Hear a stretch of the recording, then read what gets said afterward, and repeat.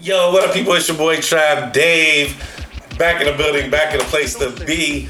This is my new show. So, welcome to everybody that's going to be checking this out. This will be coming out soon. It's my new show called Needle to the Groove. Now, let me explain the show to y'all.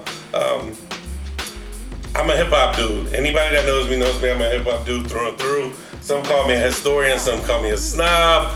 Whatever it is, I'm a hip hop dude. I always feel like I always put DJs over rappers.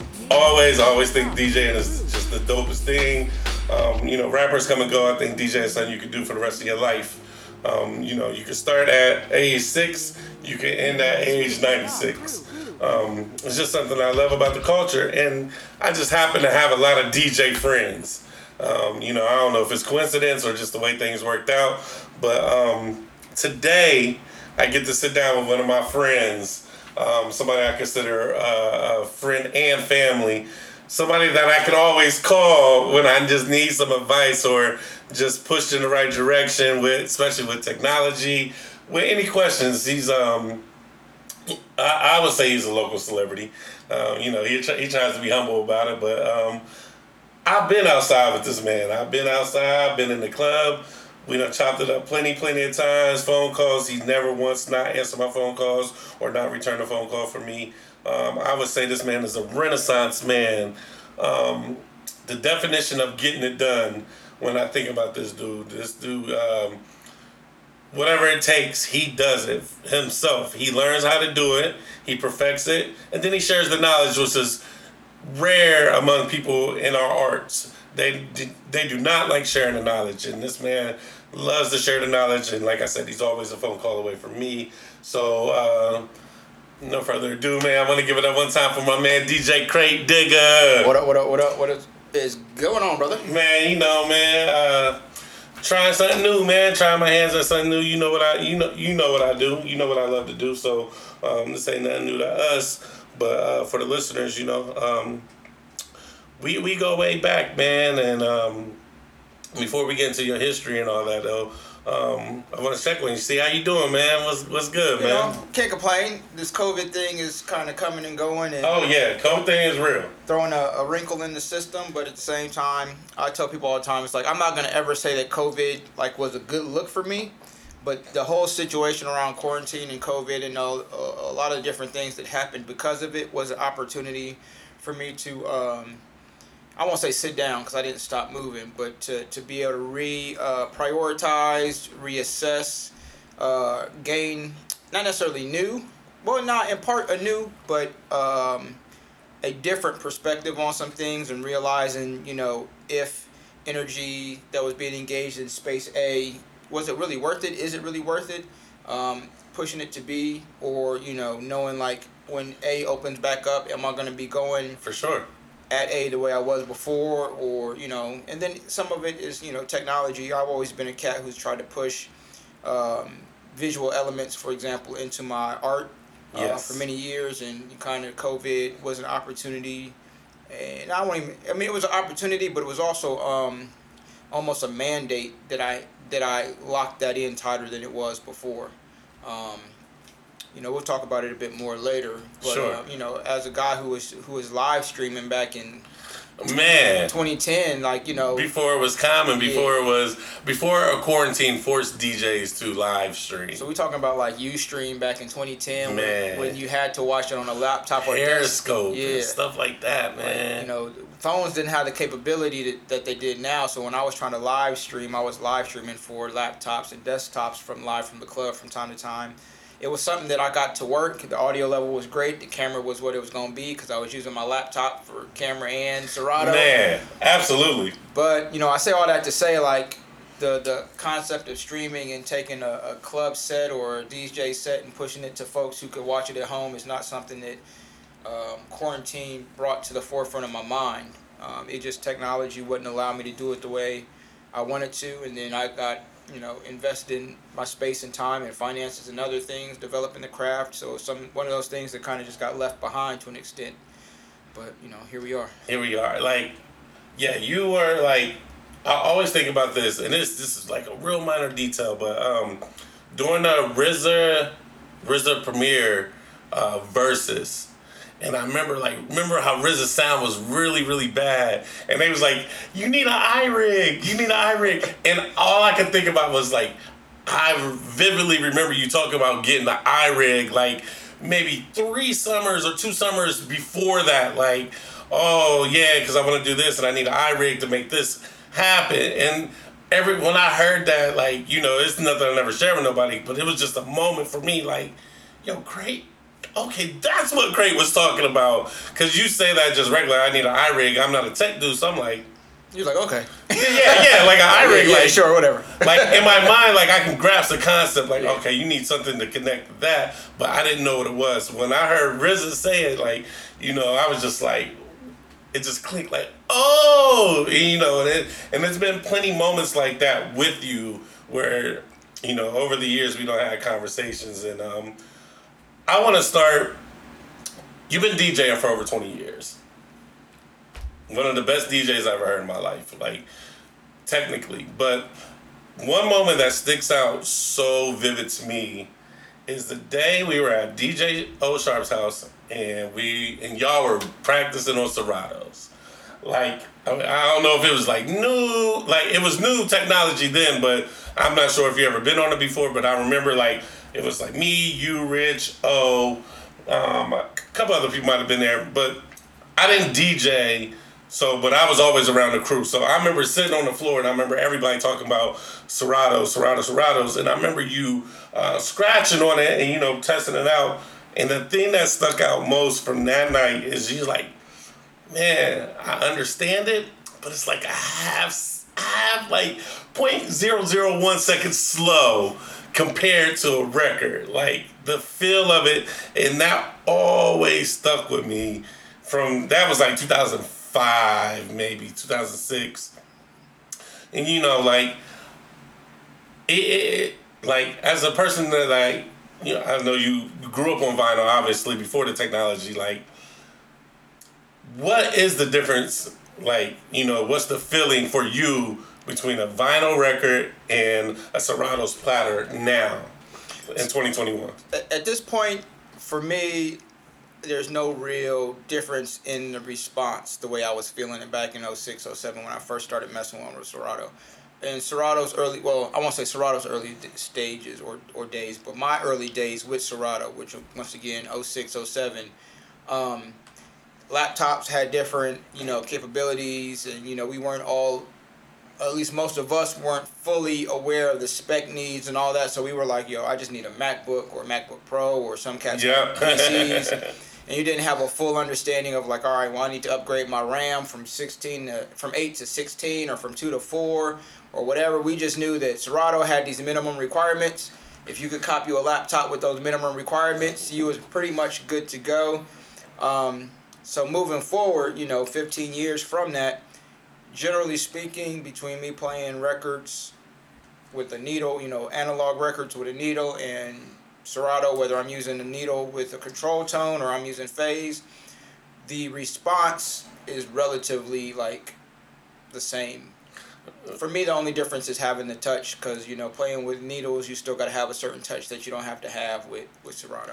Okay. And, you know, that's one thing, like, when I, you know, over quarantine, I picked up the, you know, as now I call it a hobby. I'm not a DJ, you know, but I love it. So I've been practicing it. O always tells me, like, you need to touch records. Like, you're never going to understand. Do you believe that? Like, if somebody is starting to DJ and they, like, say they're 16 and they're starting to DJ, do you believe that they need to touch records, or is a controller just cool? Like, so generally speaking, my answer is always your why determines your how. So why you want to DJ theoretically determines how you learn to DJ. So if you just want to play music, touching records ain't really important. But if you want to, and I use this, I phrase this in a certain way where I don't try to come across as the end-all be-all of what is and what isn't DJing. But like if you want to DJ in the context of creating experiences, using music to as an art form, and using music the same way you would use a paintbrush or the same way you would use an aerosol can, or if you kind of want to use music to express in an artistic, creative fashion, my belief is, even if you don't get great at it, is to understand and touch records, because it gives you an understanding of how to, and not to get too kind of in the weeds with it, understand how to transcend that audio and the physical. This is what the show's about. Like, let's nerd out. Yeah, like, so I want people to understand. We're talking to DJs. Yeah, so there's a physics space that comes with playing records when you have to physically move something forward, backwards, into time, out of time, and have that line up with something else. So it's kind of like old school cats who used to play pole position or spy by spy or whatever, and you had to line up and get your car on the back of that transporter, on the back of that 16-wheeler. Make it make sense. Yeah, so you had to line it up. You had to be going at the right speed. You had to be lined up, centered in the truck. You got to be in the right speed so you're not going too fast and you shoot yourself into the back of the truck, not going too slow where the truck pull off. It's like all of those kind of three-dimensional concepts come into play when you're touching records in ways that they're not when you're using a controller, in part because most controllers don't have moving platters. Yes. They just have something that you spin forward, speed it up, drag it back, punch in with your buttons. Yep. With the turntable and records, whether you use a Serato or analog, you physically have to have a certain manipulation, the same way when you're driving, knowing how to steer that wheel. It's kind of like, imagine learning how to drive but never using a steering wheel, just using like a PlayStation controller or an Atari joystick. Like, you can do it physically, but imagine every time I drove with a controller. Yeah. And then you tell somebody like, nah, you just gotta grab you a steering wheel and have to use even if we're just talking automatic, brake and accelerator pedal. Like, that's a whole different experience. Even though you're doing the same thing, it's a different experience. It's a different engagement in your brain and your body. So I say all that to say, I think that anyone who wants to DJ, regardless of what level, what type of vibe, genre, all that, it's the same as if you want to be a musician, you don't have to you don't have to read music to be a musician. Yeah, it's a feel. But learning how to read music don't hurt. It just adds to your skill set. It's just another, tool in the toolbox. Like, some cats, rest in peace, King 7. I think if we made him, he could build a house with just a hammer and nails. Absolutely. like he could, miss you, my brother. He could build a house with just a hammer if he had to. Yeah. However, if he had some other tools in the toolbox, it wouldn't hurt. Yeah. My opinion is the same thing. It doesn't hurt, especially even if it's just to have a mental placement and a mental perspective of what it's like to play records, especially if you're mixing, whether you're scratching or not, just to blend two records. I think that gives you a context and a perspective that you won't get from just using controllers. I absolutely agree. Because in my practicing, DJing is hard. It's not as easy as it seems. And, I always prided myself, it was like, I hang around DJs. I know what, until I actually did it. And then, I had another perspective. I'm like, wow. No, my friends are very good. Like, this ain't just like, I can shoot a left hand layup, and no, this is technique. Speaking of which, what is your weapon of choice? What is Technics 1200s? Is there a particular controller that you do like? What is your weapon of choice when you go to war? Tech 1200s. I can use 1210s.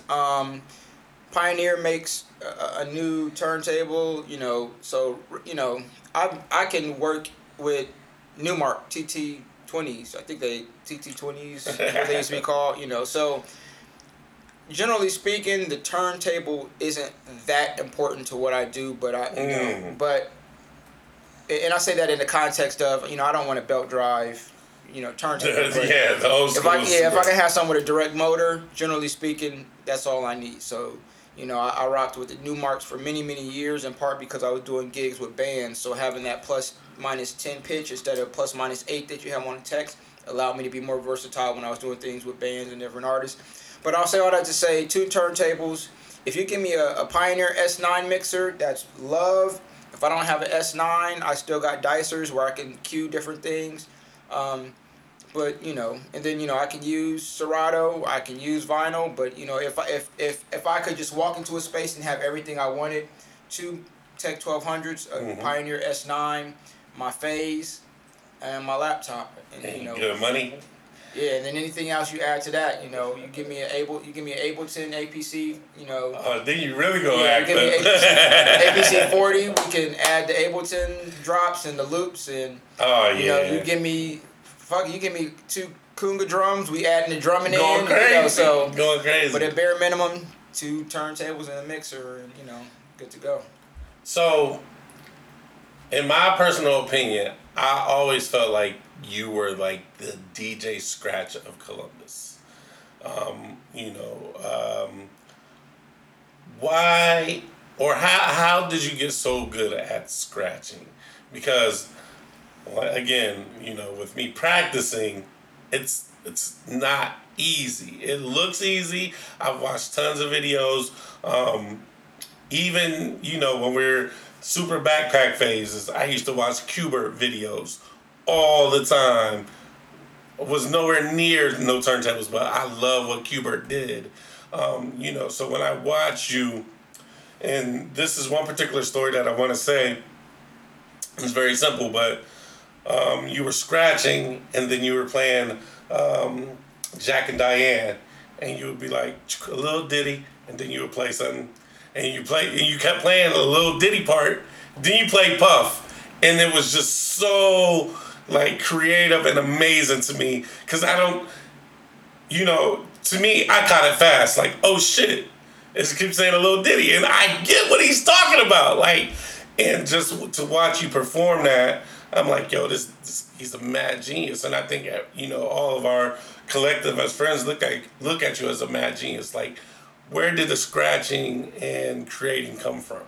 I think it's a combination of things. I think first and foremost, my first kind of musical education space was West African drumming.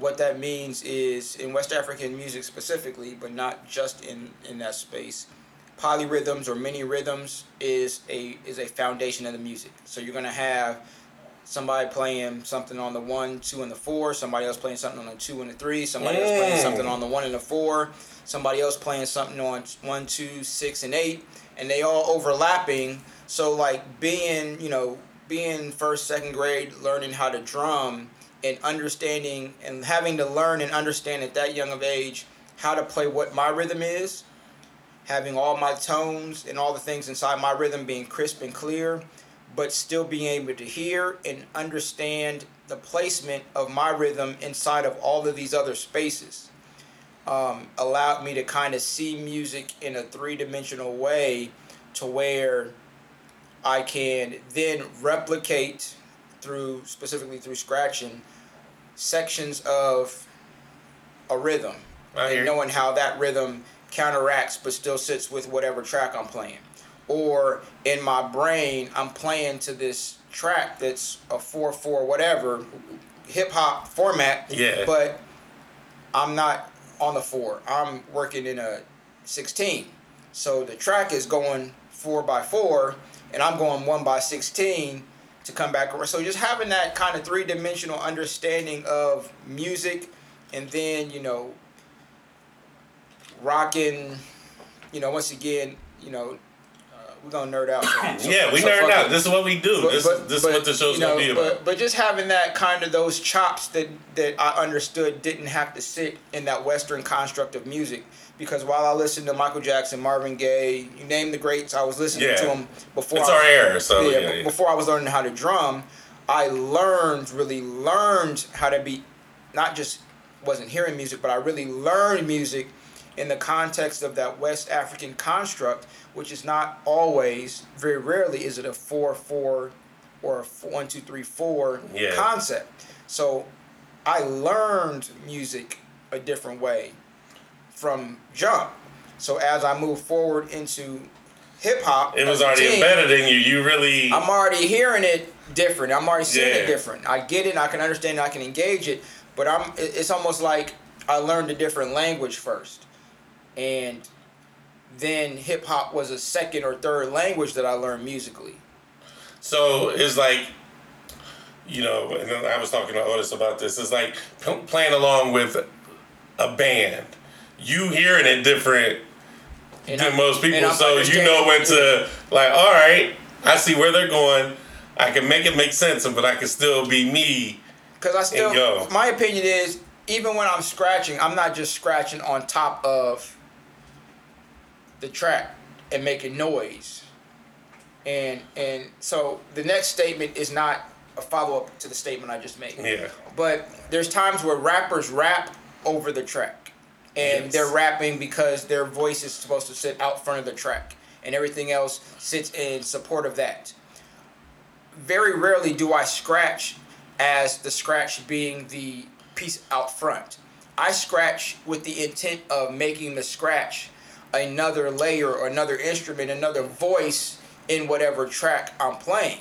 So take that to what you're asking about the band. When I rock with bands, in my mind, I'm just another member of the band. I'm just another instrument. And my job is to sit in a spot that someone else doesn't have. It's like, imagine if the bass player and the keyboard player and the guitar player all was playing in the same musical space. It'll be like... That's trash. It's boring. My job is to listen to what everybody else is doing, find my little pocket, my space, know when to come up a bit, come down a bit, and then once again how to engage the overall theme of whatever the song, vibe, whatever is.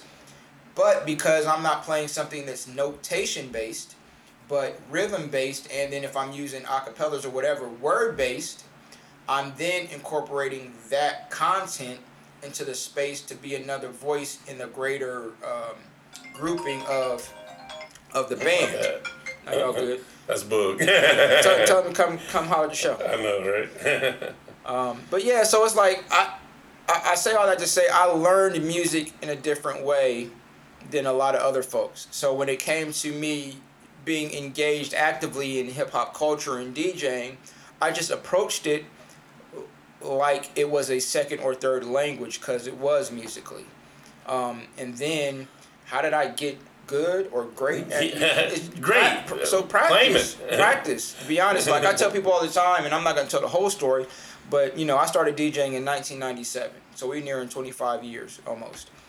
My process to learning how to DJ was, I was a sophomore at Kentucky State University. I was running cross country at the time. I would get up at 6 o'clock in the morning for cross country practice, go to classes. We have practice again in the afternoon or early evening. You get done with practice, you go to dinner, study hall, whatever. And around 7 o'clock, I'll go to my homeboy Sakari's room. We stayed in the same dorm. He stayed a couple doors down. I would go to his room. He would just let me practice. And I would put a tape in. I would literally practice for hours, sometimes until 2, 3 in the morning. The tape would flip over, cut off, and I'm still practicing. And I love him to death. He's a brother of mine. He wouldn't get mad and kick me out. His girl would be in the room sometimes, and she wouldn't give him a hard time about why is he still in here. Blah, blah, blah. He would let me just go, and 3 or 4 hours a day. A night practicing, I would take my tape out, go back to my dorm room, put the tape in and listen to my practice session and fall asleep to it until it was time to get up at 6 and go to practice. So I was doing that every night except for Fridays or Saturdays if he had a party to do. Yeah. I was doing that every night, linking up with him on the weekends. We would practice for hours, and I was just doing that every night. And it just got to the point where practice, turned into my first gig, roughly 6 weeks. Homecoming of 97 is my first gig, so roughly 6 weeks of learning. And so I always tell people I didn't learn. And this is vinyl days. Yeah, so I didn't even learn how to DJ to become a DJ. I wanted to learn how to DJ just because it was just another kind of the next step or the next page of my just musical, interest. And, having seen DJs on Rap City and Yo MTV Raps, etc. So I understood, like, all right, if you move the fader like this, it does this. If you move this part, it does this. Having had a little, turntable when I was a little kid, I tell people all the time, and it's in the documentary, I used to scratch 45s of Disney songs. It's like, Disney used to put out a movie, you used to have little songs. So I still got, my Mary Poppins and my, Ballad of Davy Crockett and all those 45s at the crib that I used to scratch on my little plastic, turntable or whatever, no slip mats or nothing, and it was sounding horrible, and I'm pretty sure I ate up That's some needles. hilarious. But, so even as a little kid growing up and seeing, Herbie Hancock and Rocket and Grandmaster DST and all those things, seeing them, like you were talking about seeing DJs, you try to mimic it. And then you get to a point where, I had the opportunity to not just mimic the scratching, but now actually learn it and understand the physics of the mixer and the turntable and how they work together and pitch control. And then, once again, growing up with parents who collected records before I was even born, but growing up listening to OJs and Funkadelic and, name the funk soul pioneers, name them all. You heard it. So when it was my time to play music, I was already understanding like, oh, that's a sample of that. Or that's from that. Or, so knowing Sweet Sable and knowing Eddie Kendricks and knowing, of course, Ozzy Brothers and Biggie and the list goes on. Like, that's how I learned to DJ, at the beginning. So, quick question. What was the first record, vinyl, that you bought with your own money? Wow, that's a great question. I don't even know if I really remember. I feel like the very first records I bought were trash.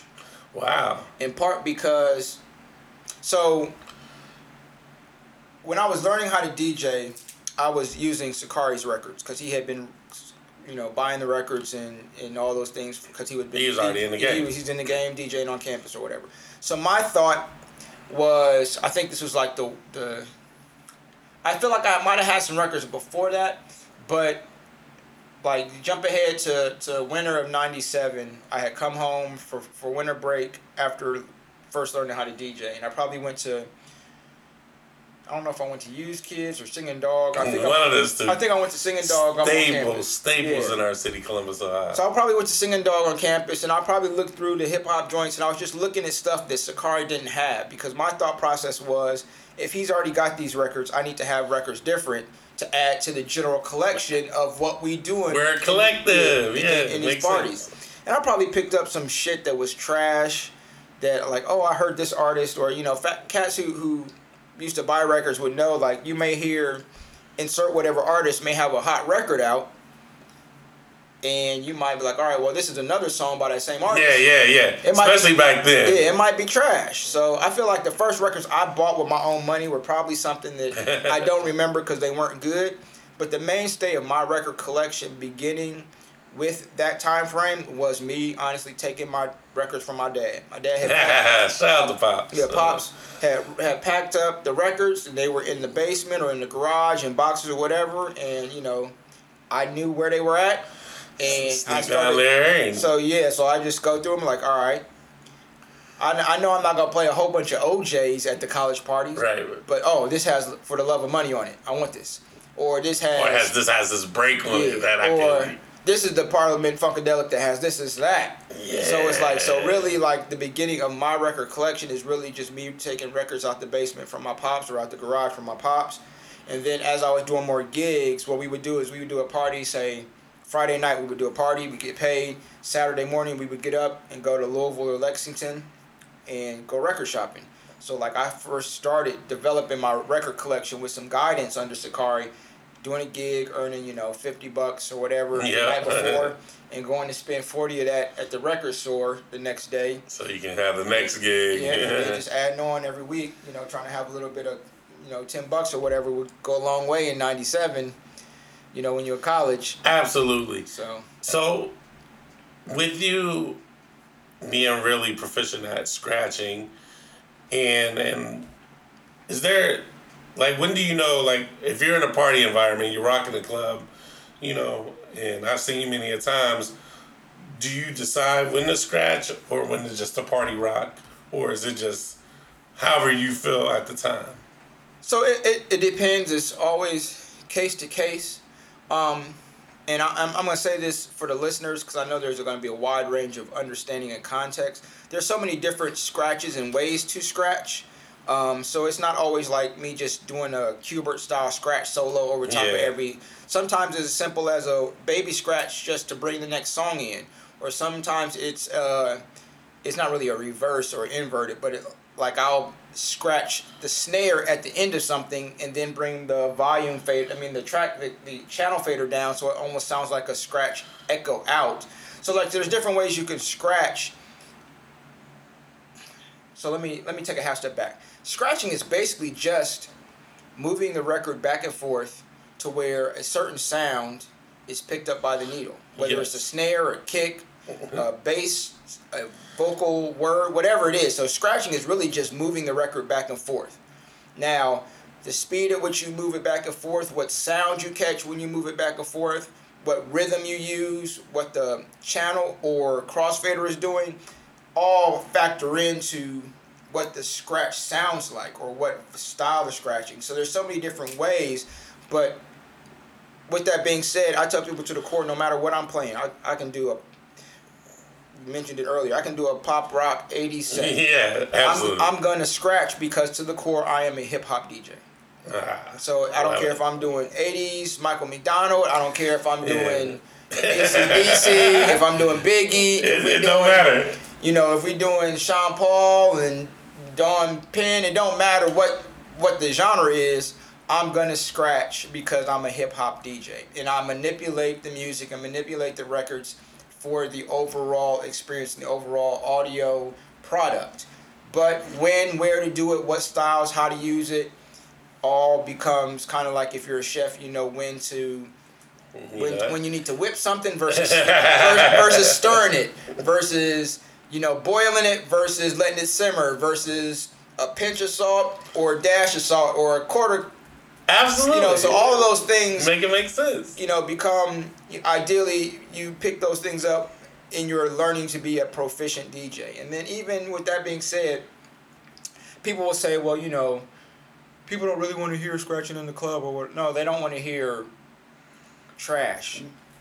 They don't want to hear trash scratching. They don't want to hear trash blends. They don't want to hear trash music in the club or anywhere else. So it's not necessarily that there's a time and place for it, but knowing how to do whatever it is to a high level or to a certain proficiency, so when you do it, even if people don't get it, it sounds good.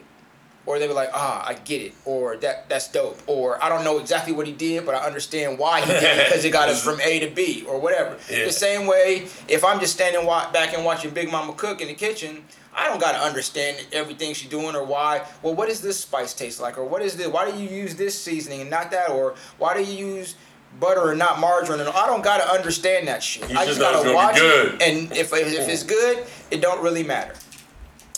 Now, this is a question I'm probably going to ask every DJ that I talk to. Do you feel the best producers started out as DJs? And I think, and this example I'm always use, look at Jimmy Jam, look at DJ Premier, look at Dr. Dre, look at Just Blaze, look at Swiss Beats. Just those guys in particular started out as DJs, and then they, obviously went to their production career, but they still do DJ. Look at, even A-Track, DJ Scratch. Do you feel like being a DJ first has an advantage over, somebody that's just like, I make beats? Have an advantage? Absolutely. Now, while all producers, very rarely do I say all anything, and by no means do I think all producers have this blind spot. But a lot of people who are strictly producers or producers first understand, once again, my opinion, understand and approach their production from a space of creating music, either for an MC, a singer, or even as an instrumental track. And that's kind of how they contextualize their perspective of the creation and the completed product. DJs approach music from a different space because our job is to take that created content, that thing, that song, that track, and then put it in a space to make it not necessarily palatable or digestible, but we then present it to the public in a certain way. So a lot of producers don't understand or fully appreciate the quality or the value of a 4 or 8 bar intro before the verse starts. Yes, and again, as a practicing DJ, that shit matters, bro. Because when I'm trying to blend records, and there's nothing to blend. all I can do is slam the record. Yeah. And again, my DJ, skills are very limited as of now. I will get better, I promise you that. But being around you, being around the crew, watching y'all, like, yo, y'all make it seem so easy, but it is so difficult, bro. And those 4 bars and 8 bars in the beginning of a song saved my life. Saved my life. So just having a DJ that's now a producer understands, like for this to work in the club, and not even if it's a good song or not, but for a DJ to even want to bother with this song, it helps me to help them. Yes. So I'm going to give this song a 4 bar intro before we go into the verse, or 8 bar intro before we go into the verse, or whatever the structure of the song is, because the DJ can then blend it without having to do a whole bunch of slamming or catching or whatever. Or if I have, while there's no hard, fast rules, theoretically you want to have a 4 or 8 bar chorus, because then it allows me to start the chorus and the next song at the same time. 1, 2, 3, 4. Boom! And I can go right out of the chorus into the next. Right into the next record. Or knowing that there's breakdowns, we can talk about classic hip-hop history and hip-hop culture, breakdancing, breaks, how those sections of the music, like a lot of DJs that became producers, even though they weren't classic funk-sounding breaks or breakdowns, they understood the value in having that dynamic in the music. Yes. So even if it's not just for the intro or the outro, but there's a section. So if we just talk about DMX, Party Up, all right? Let me go on record saying I fucking hate that record. But it's a perfect example because it's a very commercially, or at least now it's a very commercial song, right? Y'all gonna make me lose my mind. But Swiss was smart enough to put that break at the end. 1, 2, meet me outside. So even if you don't want to play the whole song, you can drop it right there. 1, 2, meet me outside. Makes perfect sense. And that little break gives the DJs one more thing with this record to make it valuable, when, once again, we didn't have laptops where you could have 45,000 songs at your disposal. Right. You had right. however many crates or however many cases, or so at some point you only had so much music you could bring to a gig. Every fucking record mattered. It mattered. And to that, sometimes some records you had to have doubles.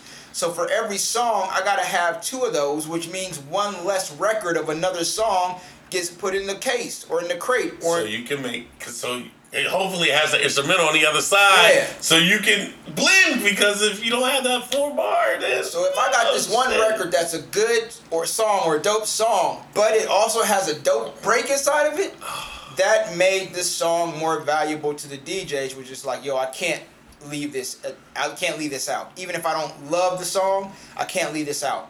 Because if at the least, if people want to hear it and I don't want to rock the whole song, I can throw in the break. And I can make my own on-the-fly AV8 breaks type setup. I feel you, yeah. So to your question, my belief, once again, is being a DJ, then a producer, is just another tool in the toolbox to ideally create and present a dope product. Outside of hip-hop, because you clearly stated you're a hip-hop DJ, what is your favorite genre to play? Favorite genre to play? Because we can talk about the Standard Lounge at the Red Zone and what you did to that. We could talk about Snaps and Taps and what you did to that. And, that's just your history in Columbus. And, but what, this is about you. What is your favorite genre to play outside of hip-hop? I don't know that I have a favorite, to be honest. I like playing different genres at different times, and I think because I'm a wide range, I have a wide ranging understanding and appreciation for music. Like I can come to the redo and do a whole hour of slow jams, Yes. and it not be sleepy and like. So for me, it's less about the genre and about like what can I do to make this thing interesting. It's kind of like somebody who loves math.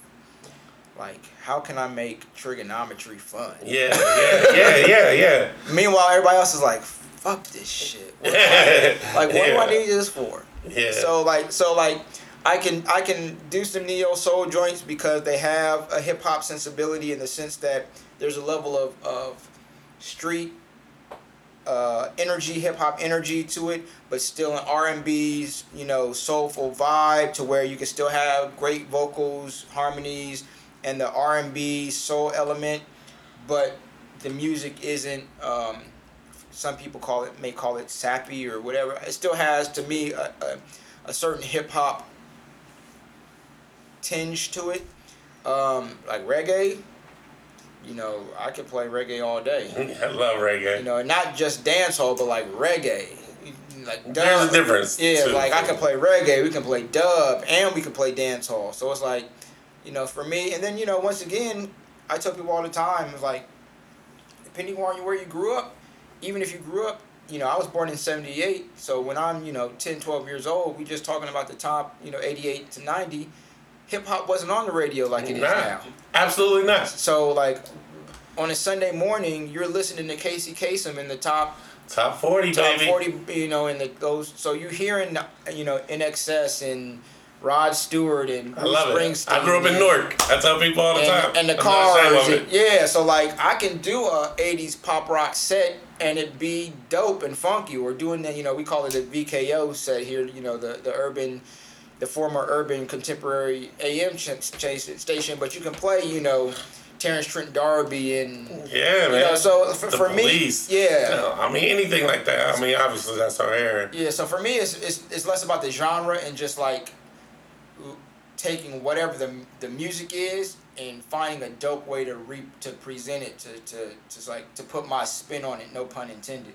And then also like give me like imagine walking into the kitchen and being like, all right, I got 2 raspberries, a cucumber, half a bagel, and some pumpernickel seeds. Like, what can I make? Yeah, what can I make? Yeah, what can I make? Like, and what can I make good? Yeah. You know what I'm saying? So like, that's kind of how I like to approach it. Is like, how can I just take this music that in its own space has a quality or a value, but put it together so it's a cohesive, quality kind of meal, like audio meal.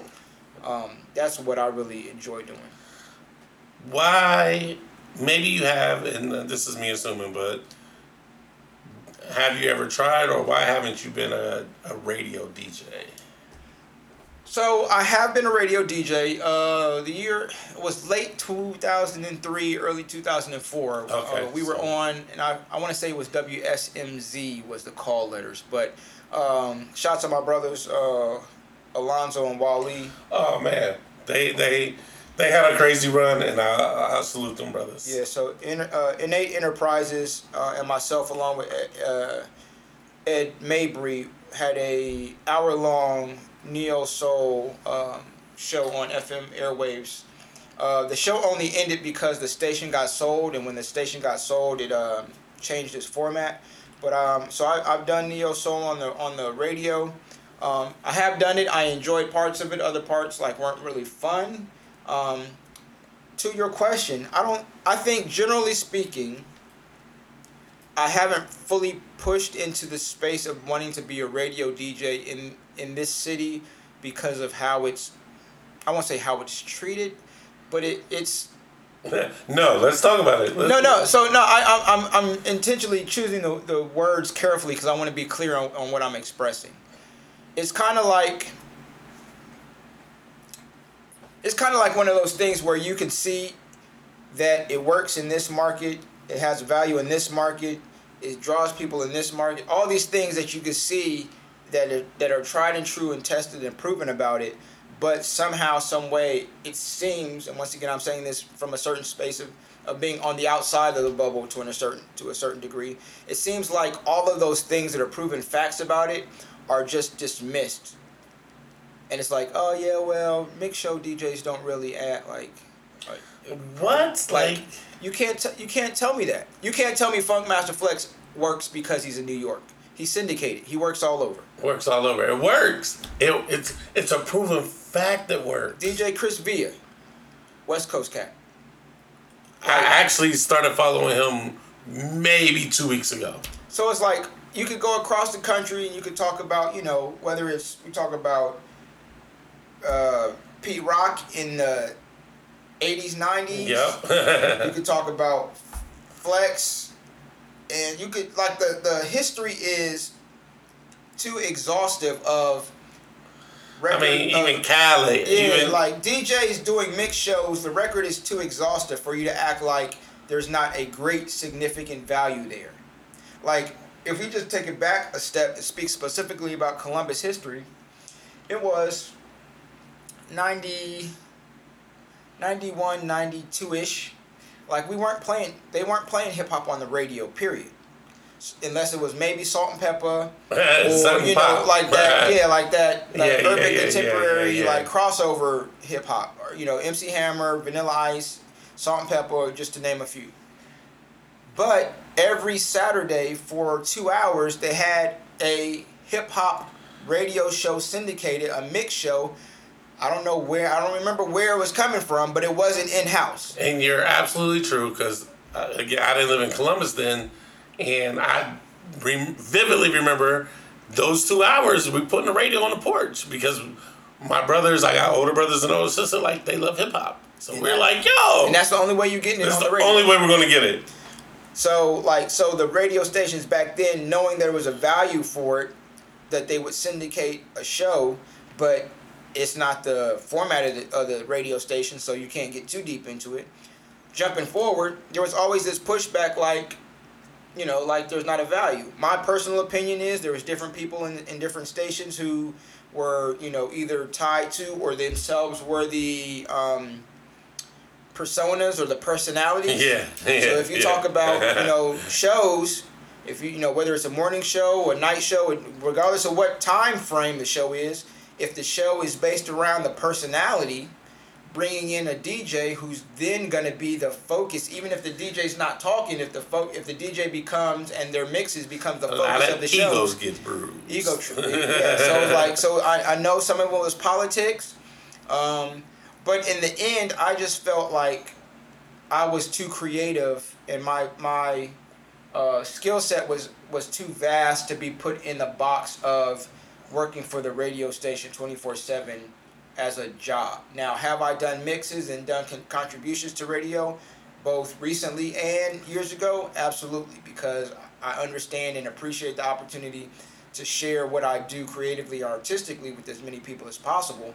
But once again, we know for the most part, if you work a job, that means you got a boss or a manager. Yes. And your boss or your manager has a general ability to dictate what it is you do, what it is you don't do, how you do it at your job. And that's just something, generally speaking, as an artist, I've always pushed back against, in part because, and I'm not going to say this from the context that I'm some super Negro and have some non-above human whatever, but it's like, I see too many examples of how other folks don't get it. Or don't understand it, and because they don't understand it, they immediately fear it, or they devalue it, or just don't allow you to do what it is you do. So I say all that to say that I've always tried to maintain a level of artistic discretion and artistic direction over what I do, to where you're not going to tell me what songs to play or what songs not to play. Because in the end, my job isn't to, we can train, if we send monkeys and dogs into space, we can train them to play music.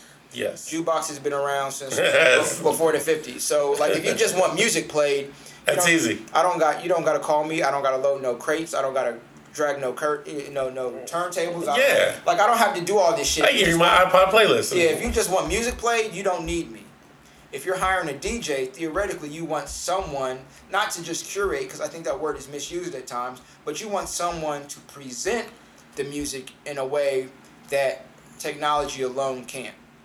I love it. And then when you then cut into that circuit, because you the promoter or it's your venue, yeah, or it's your brand, or all this you other want to be the shit, star yeah, still. you want to be the star, well, fuck it.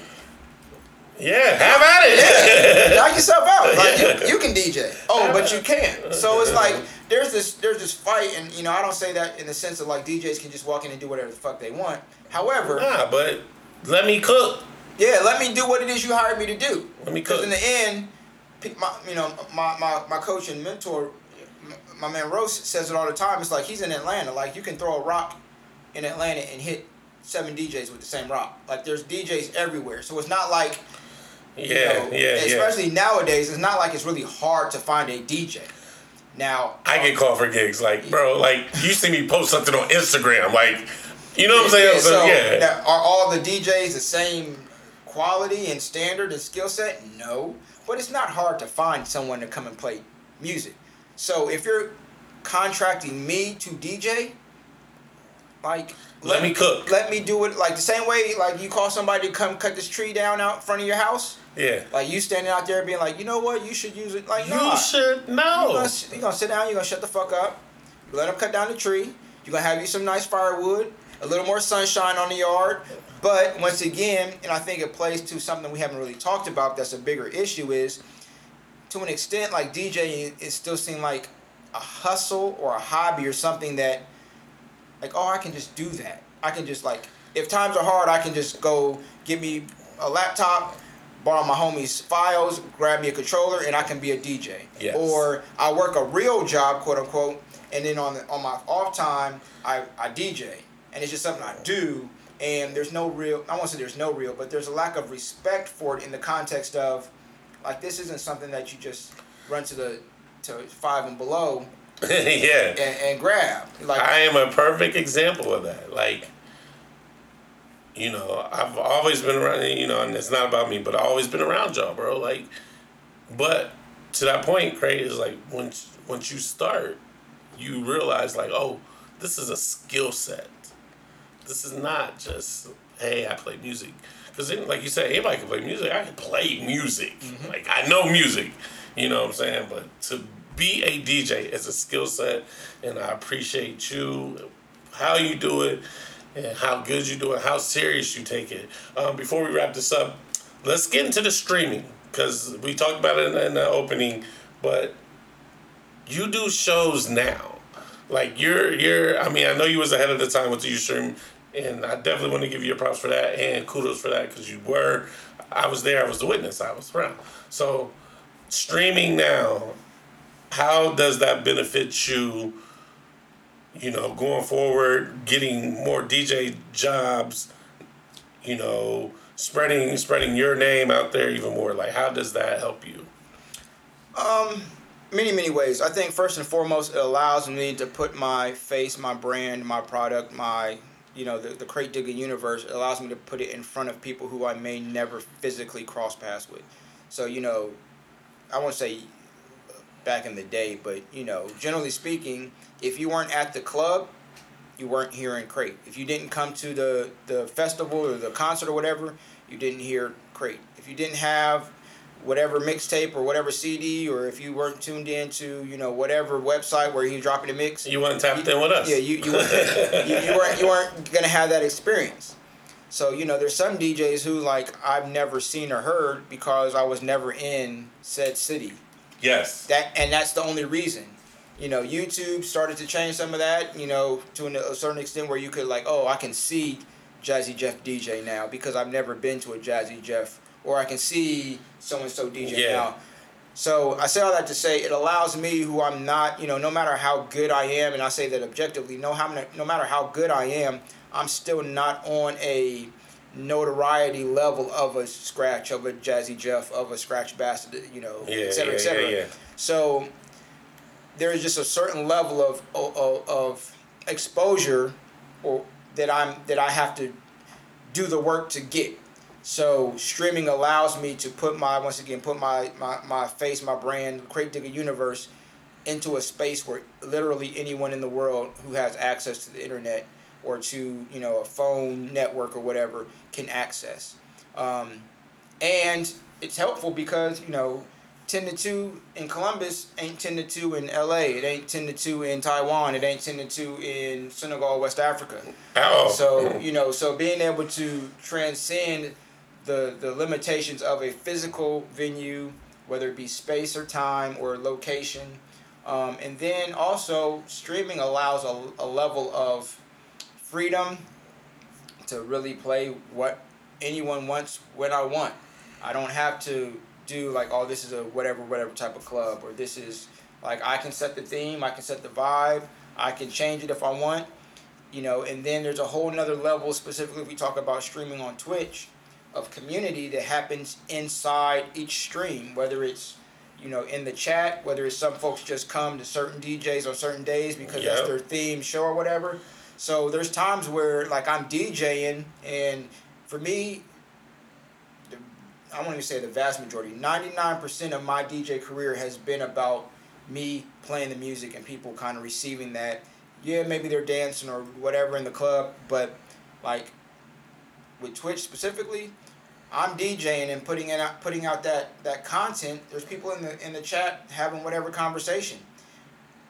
I can now hop in on the conversation, so I can loop a track, and we now having a talk show. I've been there. Or I've been in the chat. Yes, or now it's kind of like, oh, we just at a house party where we got music playing, and the music is dope, but like this point in time and space is about this conversation about whatever. Or, once again, and there's too many to list, but all these different DJs who I've met and come across just because they DJ on Twitch. Not because I heard about so-and-so. It's a beautiful community. But just being like, yo, I'm a DJ from so-and-so, or one of my mods say, we're going to raid this DJ today, and I'm learning. So it's just an opportunity to both see and learn about other DJs and have other people, other DJs, see and learn about you. Yes, it allows, brands and booking and all that to happen, and, and access to folks. But once again, some folks ain't coming to the club. Yeah. Flat out. Whether it's because they don't feel safe, because it's too late. COVID, like whatever the reason is, some people ain't coming to the club. But you throw up a live stream, they could throw it. They could throw it on the laptop. I put it on my TV. They could put it on the Roku or the Fire Stick or whatever. And I walk around and I clean my house, and then I talk shit to you and all the other DJs that we know on there. You know what I'm saying? And then also, if I say you're at work. Instead of listening to Spotify or Pandora or whatever, you could turn on Twitch and you can hear your favorite DJs or hear DJs you never heard of and hear music that you're not going to hear played 17 times a day on the radio. And it's just an opportunity to make, and this is kind of funny to say, but it's an opportunity to make the world smaller by giving you a chance to see how big the world is. Like, it makes complete sense. Yeah, it's just like, there's just so much more out there, and having the opportunity to like see it and have a taste of it, it's just, dope, and I want to be part of that. I'm gonna throw this out there, then we can go ahead and wrap this up. Maybe one day I can do like a Twitch podcast on your network. Well, man, listen, I got the channel. You got the channel. I got the equipment. Well, I just need a little backdrop. I ain't got no curtains back there. We in a trap. Rule Lab Studios. You get you a green screen. You know what I'm saying? So it don't take much, but yeah, that's easy. You know what I'm saying? That's easy. So I say this, and we talk about it, and at some point, I don't know what all the things that O talked about, but I know at some point when you interview Rich is going to talk about DPS and what that was like. Absolutely. And like that's part of what DPS originally was thought out to was for a while, and then different things happened, but it was a matter of like we now have this, and even part of what Usual Suspects crew was when we created it. It was this core, this hub, this kind of one-stop spot. Everything you need was in the crew. And everything was there. So so DPS, same thing. Like you had your heavy East Coast cats, you had your R&B neo soul cats, you had your talk show folks. You had so the same thing, as far as I'm concerned, like I got the channel, but I can put anything. Even if you got your own channel, even if you got your own channel, I can host your shows. Yeah, no, I'm serious because I know you do this and I know you do it at a high level, so it would definitely push me. So yeah, we can talk about that. Yeah, and you know, Clubhouse is a new thing. So actually, today was the first time I Spotify Green Room is the new. Is that? Oh, you're right about that. But between these new Clubhouse, Spotify Green Rooms, and all these, Google has one. I don't even know what it's called, but I was in one yesterday, Spotify Green Room with some industry cats, and they respectable. So like just having that as I won't even say the next, but a new option or another option to where. I can, like today I stream to Twitch, my website, and Clubhouse, like all at the same time, a simulcast across. So and if I wanted to, I could add in YouTube, I could add in Mixcloud, I could add in a couple of different apps that I know and, either know of or have friends who run. So the opportunity to once again take whatever it is that people have to offer and push it out literally to the world is really, up to you to decide what it is you want to share, how you want to share it, and the options to do it are relatively simple. When you think about just in the time frame I've been a DJ and yes sir, barriers and levels of entry and all the different things that have changed. It's just at this point it's really like decide what you want to do because doing it is relatively simple. Man, with that said, I want to thank you, my brother. Thank you for always helping me. Again, I said at the top of the show, thank you for always answering my calls. Thank you for helping me out with the technology game. I super appreciate you. You're one of my favorite DJs, one of the best DJs I've ever seen in my life. I'm just proud that I could say that to you and give you your flowers. I appreciate you. In the space. And, man, we gonna chop it up some more. Man, it's your boy Trap Dave. I'm signing off. Needle to the Groove. That's the name of the show. I'm sticking to it. I already Googled it. Ain't nobody really got the name yet. So that's going to be the name of the show, Needle to the Groove. DJs, come rock with me, man. This is, I want to express to y'all, I want to talk about that culture. In Columbus especially, in that space, because I got a voice and I want to, get this out to the people. So, Krate Digga, thank you very much, man. I appreciate you, brother. I appreciate you for the opportunity to share, man. Thank you. No problem. We out of here, y'all. Peace. Don't stop it. I got to give you these drops. Oh, go ahead. 1 2 1 2. What's good? This is the Krate Digga. You got to spell it right. KrateDigga. I am the Krate Digga of the Mighty Sound Champion crew. You are tuned in to my brother Trap Dave here on Needle to the Groove. Needle to the Groove. Needle to the Groove. Let's go. Perfect.